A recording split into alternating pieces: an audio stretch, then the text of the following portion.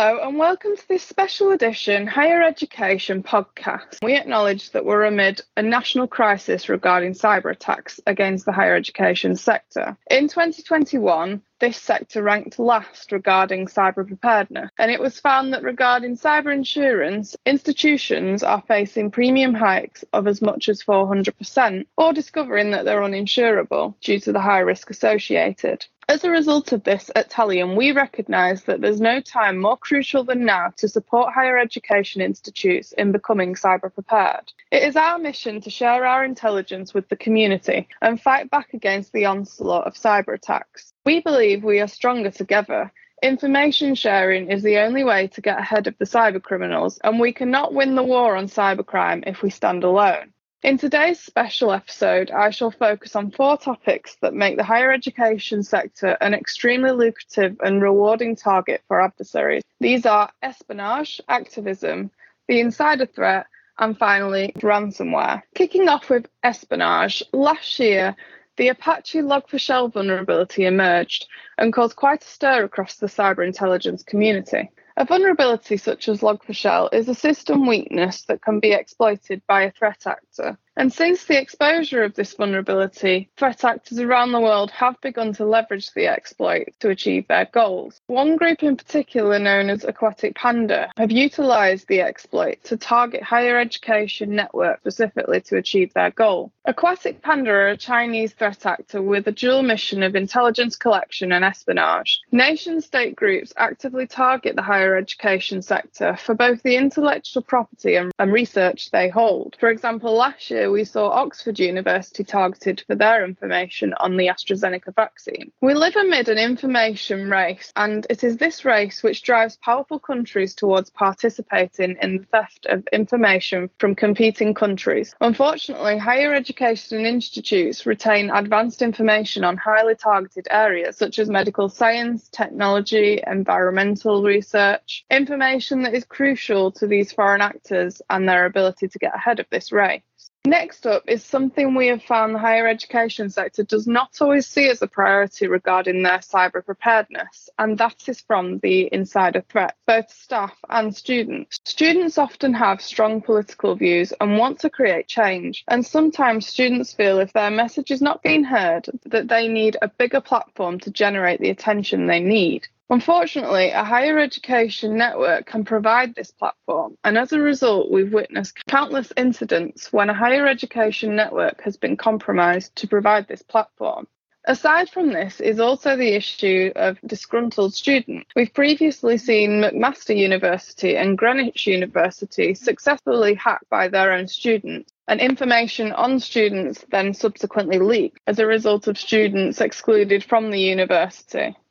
We also witnessed South Wales University be compromised by a student who was looking to retrieve and sell exam answers from their university network. Parallel to this, of recent, we've witnessed a surge in the number of adversaries approaching insiders to deploy their malicious strains onto their network via a tactic being dubbed ransom your employer. Fin7, a notorious financially motivated group who have been active for 9 years, alongside Lockbit ransomware gang, currently one of the most prevalent strains across the threat landscape, have begun to approach individuals with lucrative deals to successfully deploy ransomware on a network they have access to, such as a higher education network. We've seen this tactic recently attempted where an employee was offered 40% of a $2.5 million ransom demand if they successfully launched the attack, which equated to a nice $1 million for the employee. Fortunately, this employee in this attempt was not corrupted and instead reported the attempt. But with strains such as Lockbit and Fin7 stating that they are utilising this tactic, we anticipate to see many more successful attempts of this tactic. And this nicely brings me on to my final topic today, on arguably the most prevalent threat to all organisations at the moment, specifically the higher education sector, which is of course ransomware. Unfortunately, the detailed reporting of ransomware against higher education institutes is often limited. Specific tactics and strains are often not mentioned in reporting,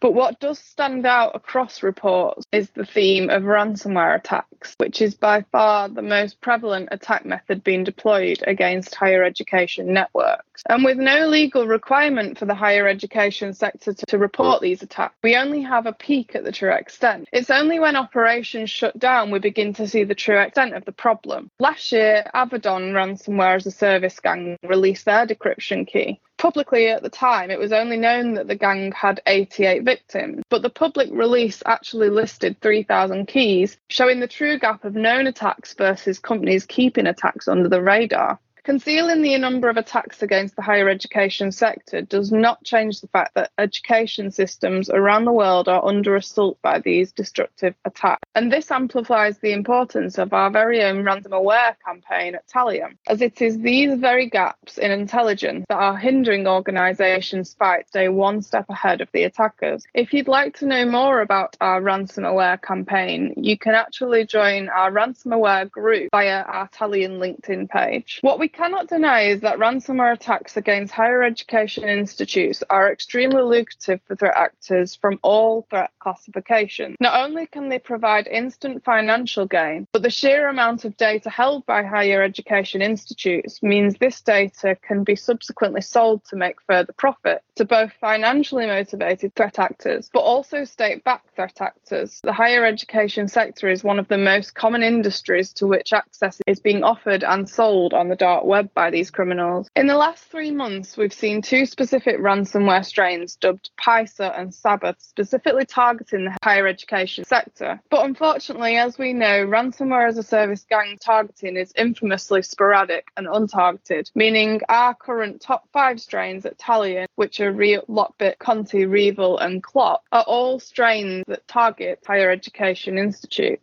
Last year, it was found that the average cost of university breaches was a staggering £3.5 million.